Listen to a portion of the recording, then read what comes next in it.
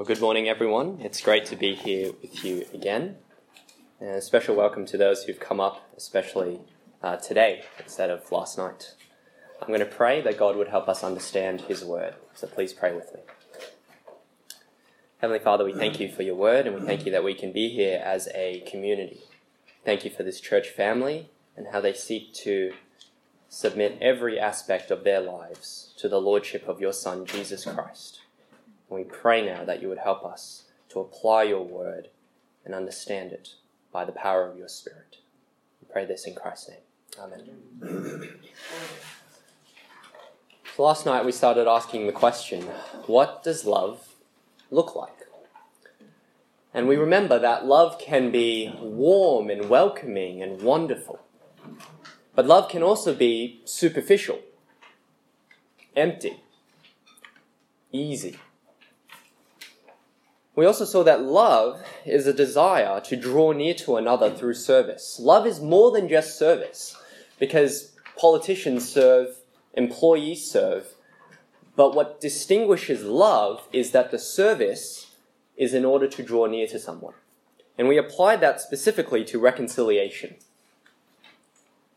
Now I know that yesterday is very personal for a lot of people when we think about what God's Word has to say.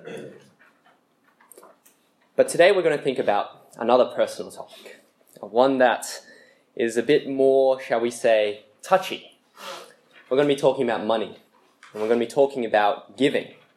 And what I hope you see is just like last night, where the basis of reconciliation, the heart of reconciliation, is seen ultimately in how God has reconciled us to Himself in Jesus Christ. The basis of giving, at least from the Christian New Testament, is to see how God has graciously and abundantly made us rich in Jesus Christ. And so, what does love look like? Let's take a look now at the heart of giving. Come with me to point 1, please. Here we are, point 1, the grace of giving. And we're at part A. I understand that you've been going through 1 Corinthians and a series known as Messy Church recently. And so you know a bit about the Corinthian church. This was a whiz-bang of a church, right? These were people who had amazing spiritual gifts. These were people who had a love and a faith in Jesus Christ. If you read chapter 1 of 1 Corinthians, you go, wow, these people are exemplars in their faith. And yet, they were also very messy. They were very messed up. You've got infighting between Christians. You've got sexual immorality in the church. You've got people who are saying, look, I don't care what your conscience says, I'm just going to do what I want to do. And you've got people who are flaunting their spirituality. This was a messy church. And yet, what we see in 1 Corinthians is that Paul never ceased calling them a church, which shows that even in the darkest of situations, in the midst of all this muck and grime, God's people are still God's people. And here in 2 Corinthians, we see that God's grace is continuing to be proclaimed by Paul to this people. And here in chapter 8 of 2 Corinthians, there is a very specific scenario that Paul is addressing. So would you read with me from verse 6, please? 2 Corinthians chapter 8, verse 6.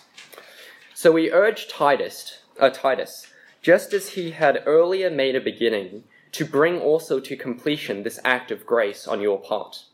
But since you excel in everything, in faith, in speech, in knowledge, in complete earnestness, and in the love we have kindled in you, see that you also excel in this grace of giving. I am not commanding you, but I want to test the sincerity of your love by comparing it with the earnestness of others. Wow. I don't know if you caught that. In verse 6, Paul writes to the Corinthians about how they'd previously promised Titus that they were going to give some money because at the time, the church in Jerusalem was going through a famine. There was a famine in the land, and so there were many Christians who were starving. They were in poverty. They were unable to provide for themselves. And what had happened was that the Corinthians had earlier said, we're going to give to this. We want to give to support our sisters and brothers in Christ. And in verse 7, he calls on them to follow through with their pledge, to give out of grace, or to excel in this grace of giving. And then in verse 8, he clarifies that this call to excel in giving is not a command. He's just testing whether they really love Jesus or not. Can you imagine if Pete got up on Sunday next week and said, "Hey, everyone, I want you to give. I'm not commanding you. I'm just testing whether your faith is sincere or not." It wouldn't be wrong. It's in the scriptures, right? So I'm going to say, Pete, if you're going to do that, that's fine, right? Just keep it in context, though. But that's what Paul says. He says to them, I'm testing whether your love is sincere or not. Are you going to follow through? Are you going to give? Is your love empty, meaningless, and superficial? Or are you going to follow through and give as you said you would give? Southwest Evangelical Church, let me ask you, as Paul asks in verse 7, if you want to be a church that excels in faith, in knowledge, in love, are you going to be a church that excels in giving as well? How do you measure up to this test?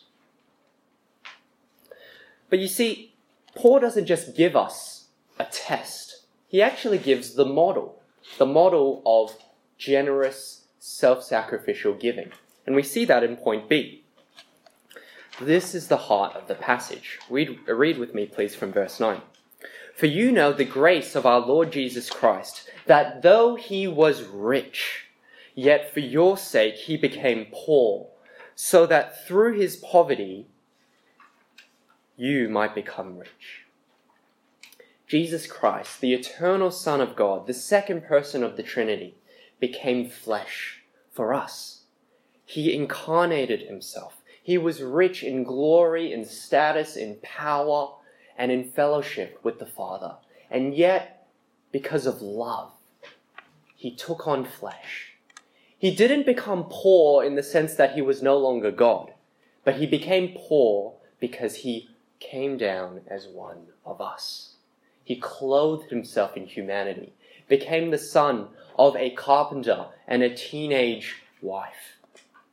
He became poor and he lived in poverty, but he died for our sake. And he was raised to life that we would have new life as well.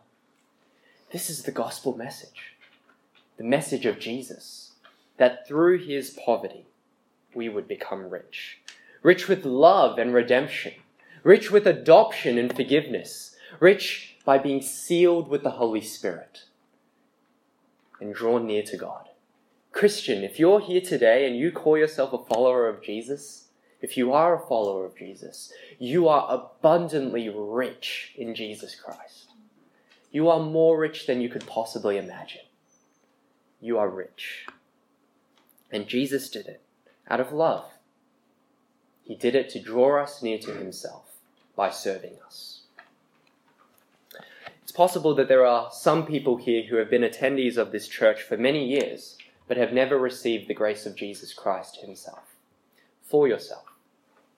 Let me put it another way. It's possible that there are people here who have claimed to know Jesus for years, but the only time you've ever thought about giving yourself and sacrificing for others is only when it was easy for you, or only when you thought you would get something out of it. That's not sacrifice. And that's not love.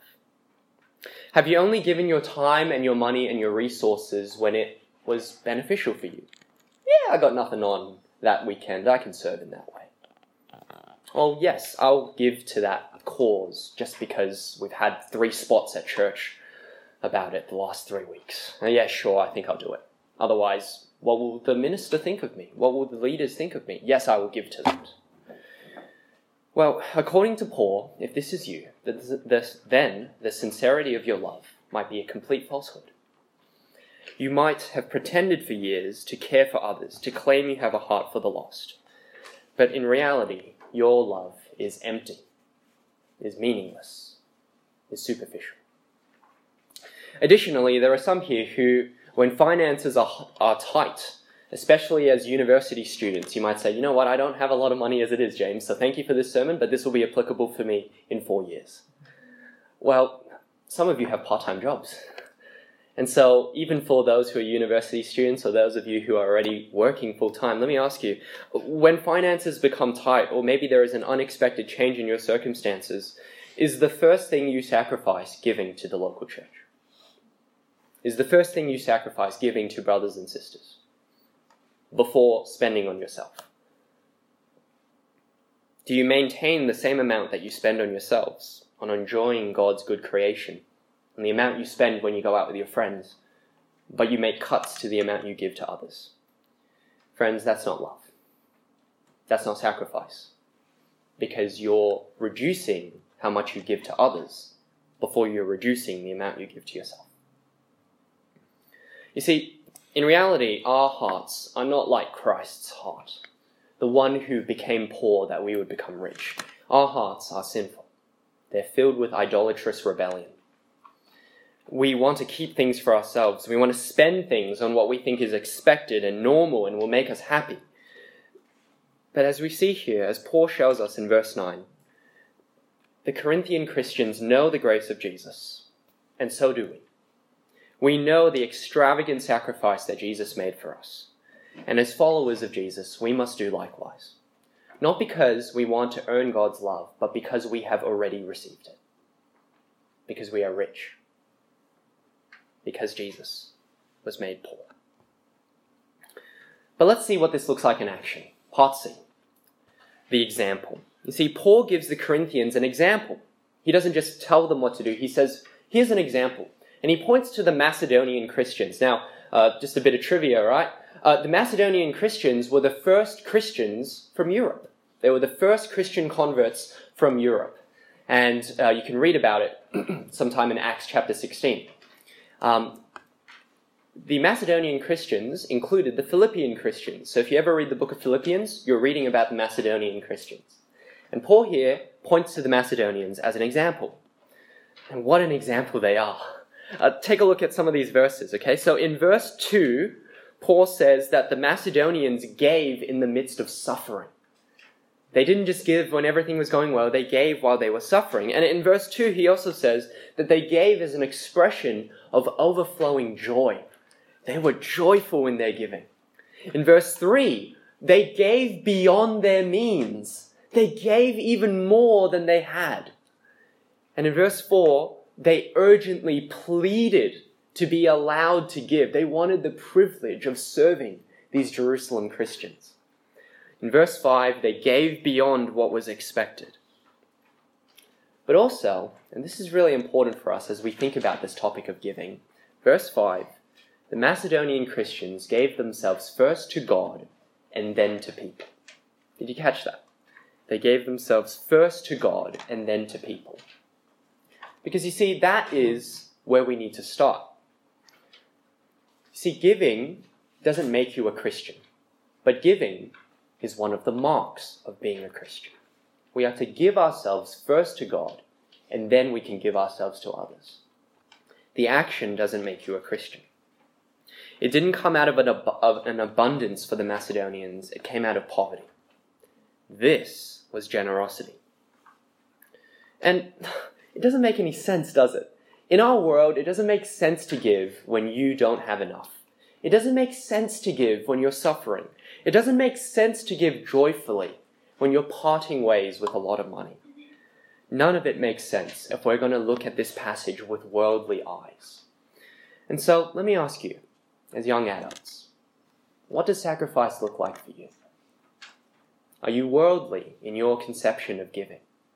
Have you bought into the way in which our culture thinks about giving? My parents aren't Christians, and I remember the first time my dad found out that I give to church. He was livid. I remember one time, the context was, there'd been some door knockers at our church coming to our house, and my dad sort of slammed the door, and then later that night at dinner, my dad was saying, you know, James, you're not one of these door knockers, right? You're not one of these people that goes around telling people about Jesus. And I went, no, I am. And he said, what? You're not one of these people that gives to church, do you? And I went, yeah, I am. And he was so angry with me. how much are you giving a week? And at the time I was a university student, and he was so upset with me. He really was. Because for him, it didn't make any sense to give to what was essentially a club, a recreational activity, a charity even, when I was a university student. But what does sacrifice look like for us? Well, without condemning or condoning any of these acts, can I just put forward a few ways that in a Western, liberal democracy like we are here in Sydney, sacrifice could be seen? And can I just say right now that even as I read these, I feel embarrassed when I think about the ways that Christians have sacrificed throughout history. Consider these possible ways that you could sacrifice to give more. Could you eat less meat? Could you choose to send your children to public schools instead of private schools? Could you choose to never get a mortgage and rent for the rest of your life? Why does every child of yours need their own bedroom? Could you maybe have a family and put 3 kids in one room? Could you holiday in Australia rather than overseas? Could you drink more water instead of soft drinks and alcohol? I feel embarrassed to read that kind of list because it tugs on us, doesn't it? Some of those things, they tug on us. And yet they're so superficial. But if you think about it, every single one of these things costs a lot of money. And yet, sacrifice for us could look like, it doesn't have to, it could look like giving up some of that. What does it say about us that as Christians who have lived with over 2,000 years of history, where there have been Christians who still to this day live in poverty, that we could not even fathom the idea of maybe eating a bit less meat? But sacrifice from the Macedonians, we see here a great example.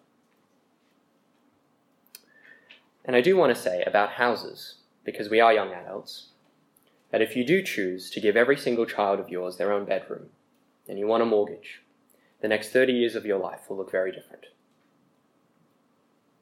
Very different. If you want to be flexible and be able to move and serve God with the gospel, and you choose to go down that cultural assumption, you will be very, very burdened and unflexible in your ability to move. None of these things are essentials. But Southwest Evangelical Church, can I ask you, do you buy into the cultural narrative? Do you listen to the world instead of listening to Christ? Do you think about how you can sacrifice giving to God's people before how you can sacrifice yourself? In Christ, we are free to make sacrifices for the sake of generosity.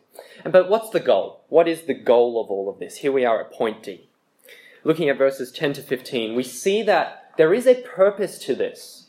We don't just give because Paul told us to, even though that's not a bad reason, right? From God's word.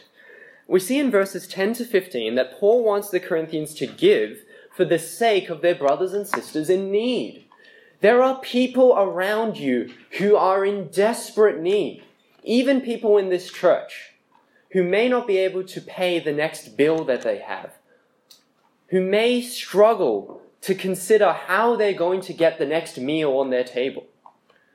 But in verses 10 to 12, we see that Paul wants the Corinthians to give and follow through with their word.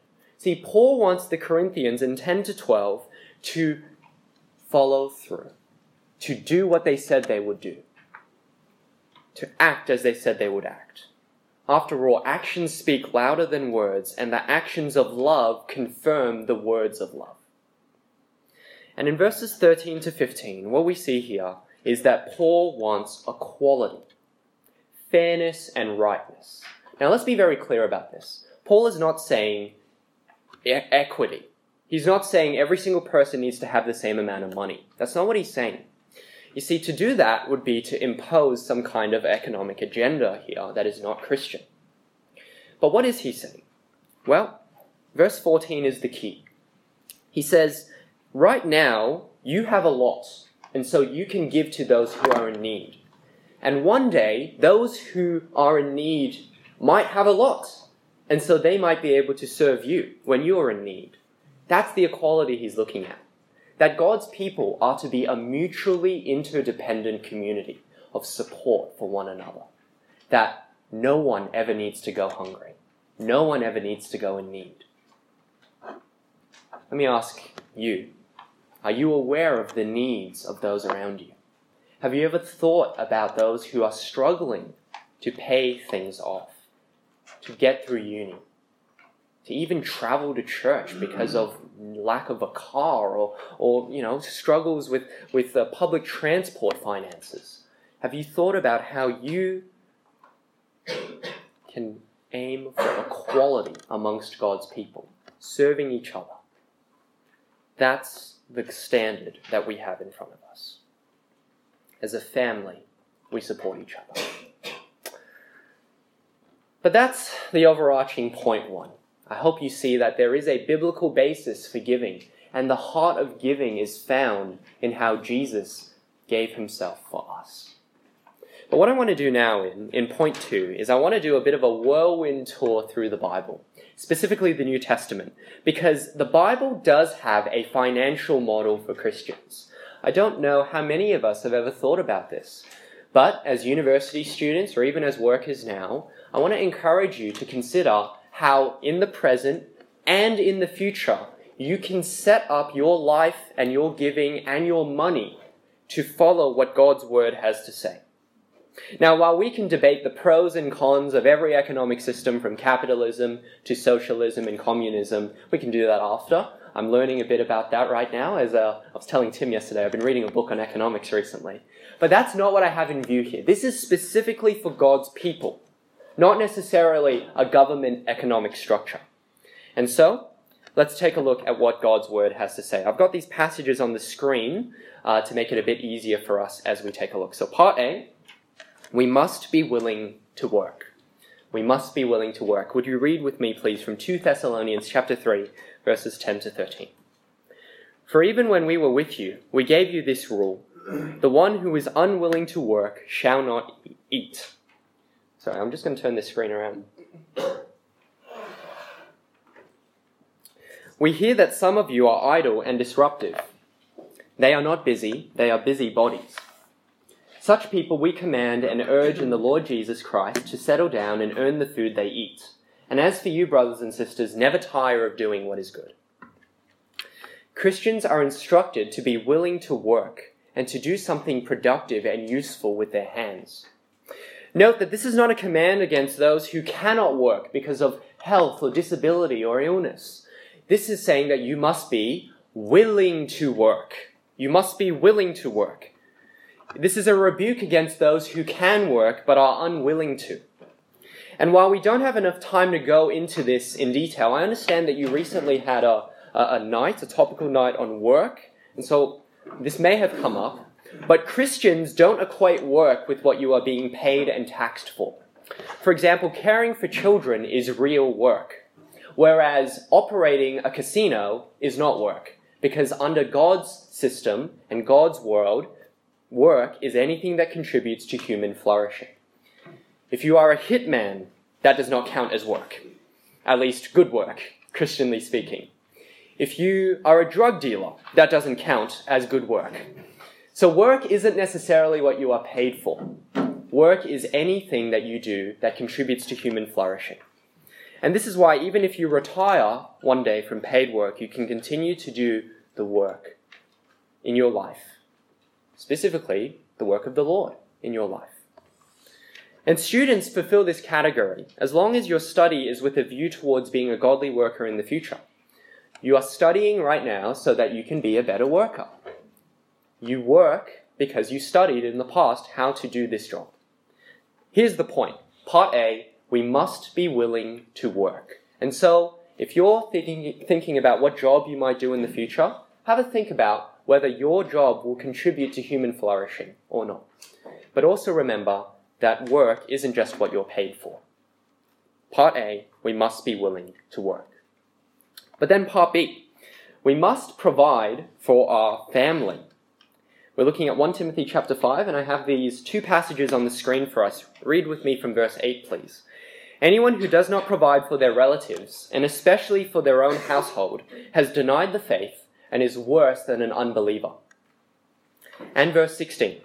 If any woman who is a believer has widows in her care, she should continue to help them, and not let the church be burdened with them, so that the church can help those widows who are really in need. What do we see here?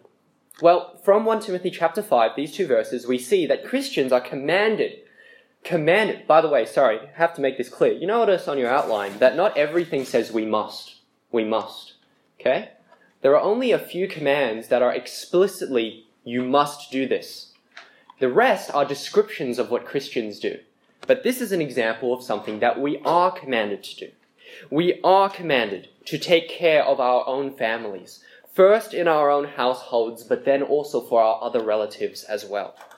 And in 1 Timothy 5, this is specifically applied to widows in the church, where the first point of help should be biological families instead of church. So I take this to mean that Christians do have a duty to their biological families, to take care of them, to make sure that none of them are in need. Now, let's be clear about this. Many of us here are guilty of saying, no, my parents came to Australia to make my life better, to give me a future, to give me a good education. And once I grow up and I leave, you're on your own. Work it out yourself. Oh, I have relatives in Hong Kong. I don't need to worry about them. They can deal with themselves. They're not my problem. That's not Christian. The scriptures say that we are to care for our own families. But on the other hand, in a room full of people from an Asian background, I also have to say that some of us here might already be giving to our families because they expect it. Maybe when you started working, your parents said, you need to start giving us some money because we cared for you and we raised you. You need to give us money now. Can I also say that this is not what the Bible has to say? That actually might be a form of worldliness. And can I encourage some of you who might be giving to your parents to question it? Because if your parents aren't in need, then you don't need to give them money. In fact, some of you might need to push back against that Confucian notion, because giving them hundreds of dollars a week is taking away from how much you can give to church.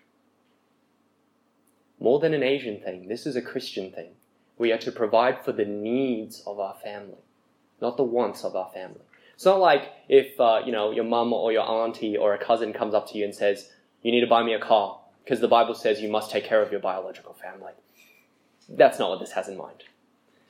But we are called to care for the needs of our biological family, immediate and extended. But thirdly, C, we should support the work of our local church. Have a read of verse 17 from the same chapter with me. The elders who direct the affairs of the church well are worthy of double honor, especially those whose work is preaching and teaching. In our local congregations, Christians are commanded to support the work that is going on, especially those who are the elders, the teaching elders of the church. And we do this because they're teachers of God's word. They are proclaiming the gospel. They are nurturing us. They are encouraging us in the faith. And so we should give special attention to how we give to church. In this case, to Southwest Evangelical Church. And so let me ask you, have you been a member of this church for a while, but never ever thought about giving? Because if so, you are in sin. You are in sin. Simple. Hard, but simple. Because we are commanded to support the work of those around us in our local church. And you may be a student, and you may not have a lot of money to give. And you might say, look, I'm making like $60 a week as it is. Good. Start with $1 a week. Start giving regularly. Because giving is like a muscle. And if you start giving now, when you get a better job and you start working, you'll be able to give even more. You won't have to put in the bank details. You can just go, all right, just change the amount that you're giving. You can start giving now, because Christians are called to support the work of our local church. It is a command. But now we go from part D onwards to descriptions of how Christians use money in the New Testament. I want to be clear that none of these are commands, but they are descriptions. They are descriptions of how Christians use their money. And so, would you come with me to D?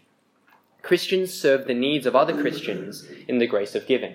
This one's not a long point because we've already looked at this passage, but basically I do want to make clear that God's financial model includes Christians mutually supporting one another. Mutually supporting our sisters and brothers in the local church and the wider community. And so, do you know people around you who are in need? Maybe someone's car has broken down recently, and their car, the mechanic bill is extremely high, and they're a student and they can't pay it. Could you help them out? Could you generously give for that purpose? I didn't plan on saying this, but I think that it's worth saying at this point that giving is not the same thing as lending.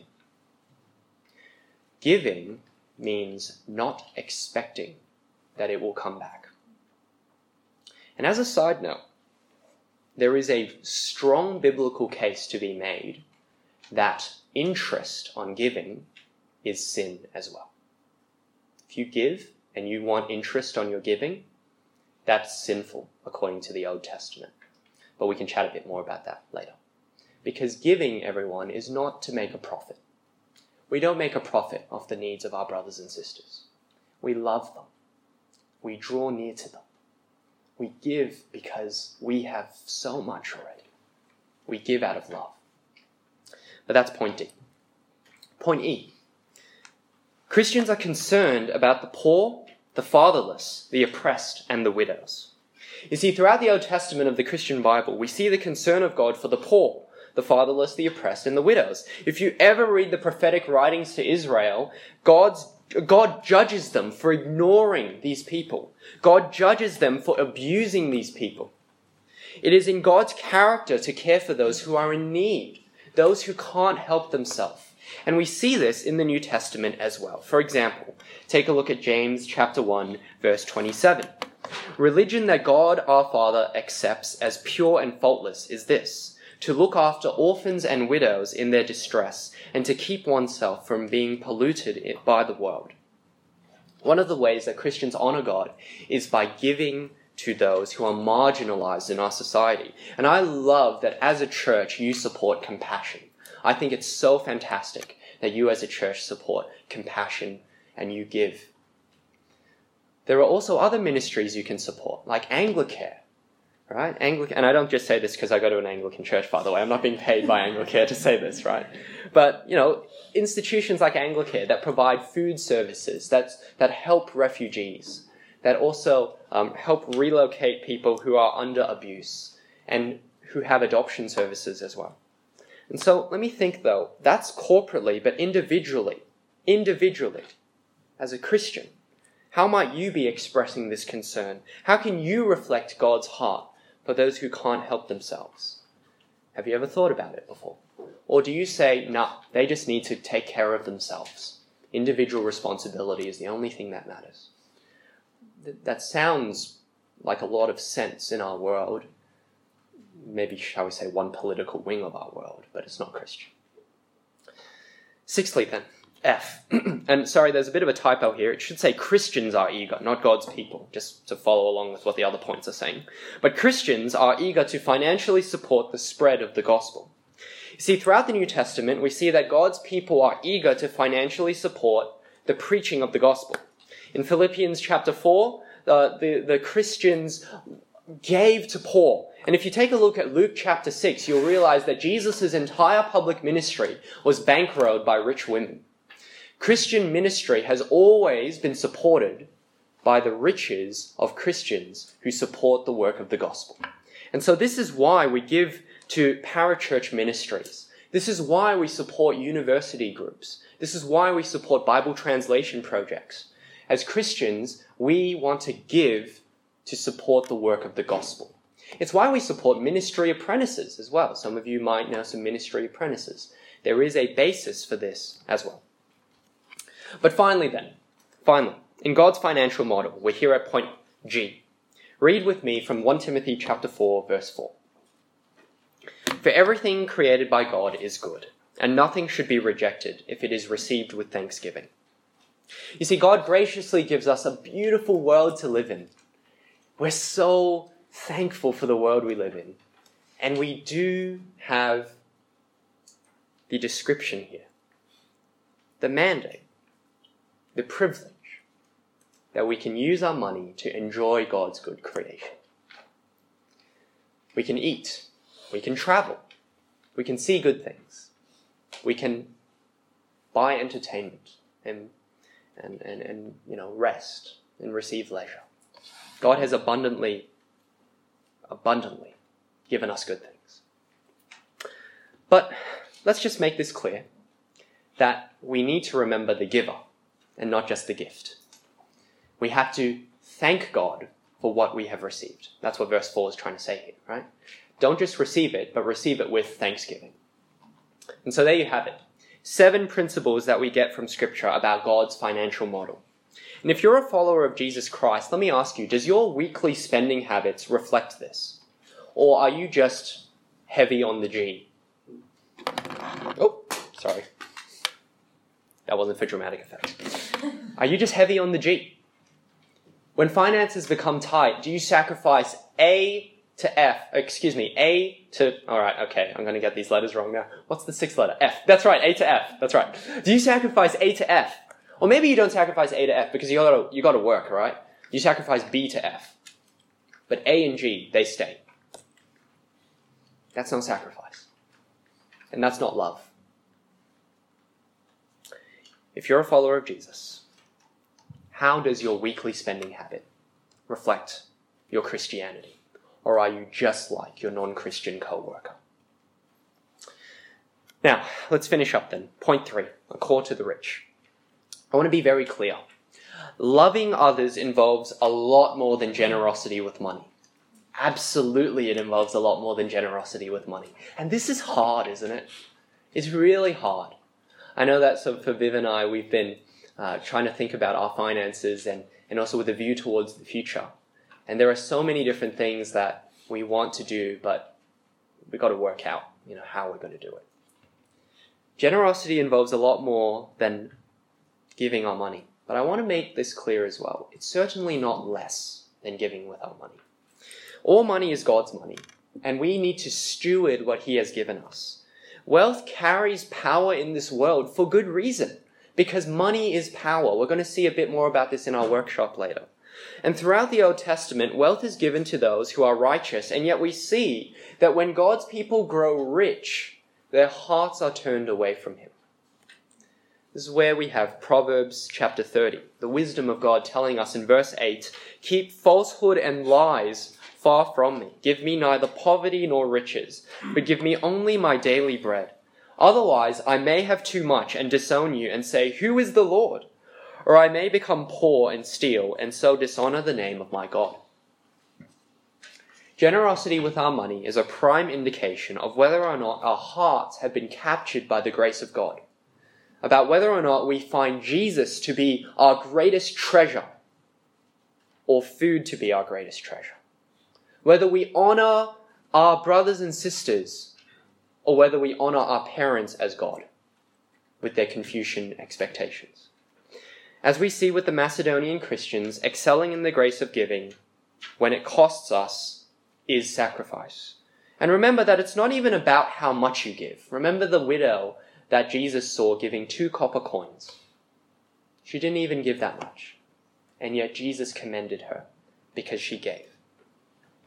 Demographically, most of us in this room are either rich right now or will be rich in the future. We just don't feel it because we live in Sydney. In the world, if you make more than $13,000 a year, you are in the top 80%. That statistic is a bit old now. It might be different.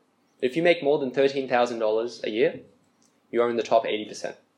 Sorry, you make more than the 80%. So you're in the top 20%. Got to get my stats right. How are you going to generously give? If not now as a worker, then in the future as when you graduate from university. How are you going to give your life and your money? I finish with this. When I was in first year uni, I went on an EU summer mission. It's kind of like NTE mission. And so I went to a place called Mascot, which is in Botany Bay, and I was at Botany Bay Community Church. And there was an older man there who I stayed with. His name's Keith. Keith's a funny guy. He was a Qantas flight attendant for many years, and he could talk. Oh my goodness, this guy could talk, right? He was an older gentleman, and he worked hard. He worked hard for over 40 years as a Qantas flight attendant, while his wife, Frida, raised their 2 sons as a stay-at-home mom. One of the nights, Keith took me aside after dinner, and he said to me, "James, I want to tell you a bit about my story." And in my mind, I was thinking, haven't you already told me your story like 5 or 6 times? Like, you talk so much, right? I thought I knew everything already. But he sat down with me and he said, "James, I want to tell you a bit about the boys I took in." I said, "What are you talking about?" Because you see, Keith and Frida, they had 2 biological sons. But in their time, they adopted 8 boys off the street.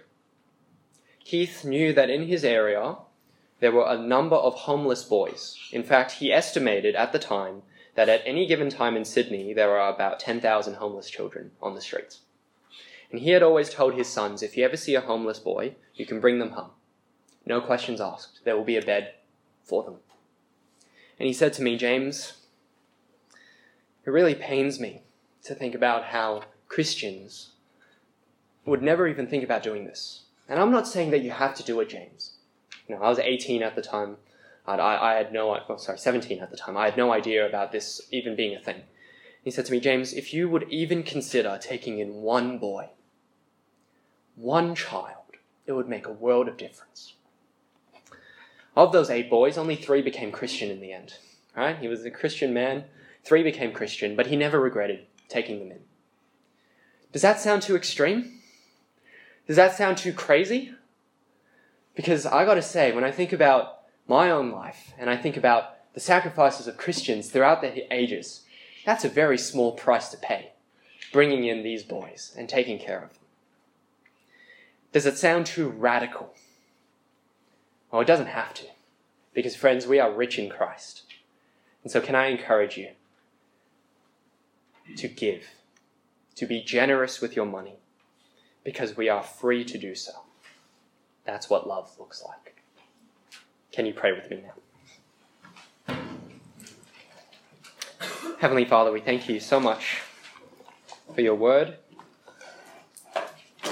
And we thank you for how you have abundantly blessed us with riches beyond our wildest imagination in Jesus Christ. We pray that we would cling more to Christ than we do to money. And we pray that you give us a heart that longs to be generous. We thank you so much for a community of Christians with whom we can support each other. And we pray that we would spur each other on to hold nothing back. In Jesus Christ's name we pray. Amen.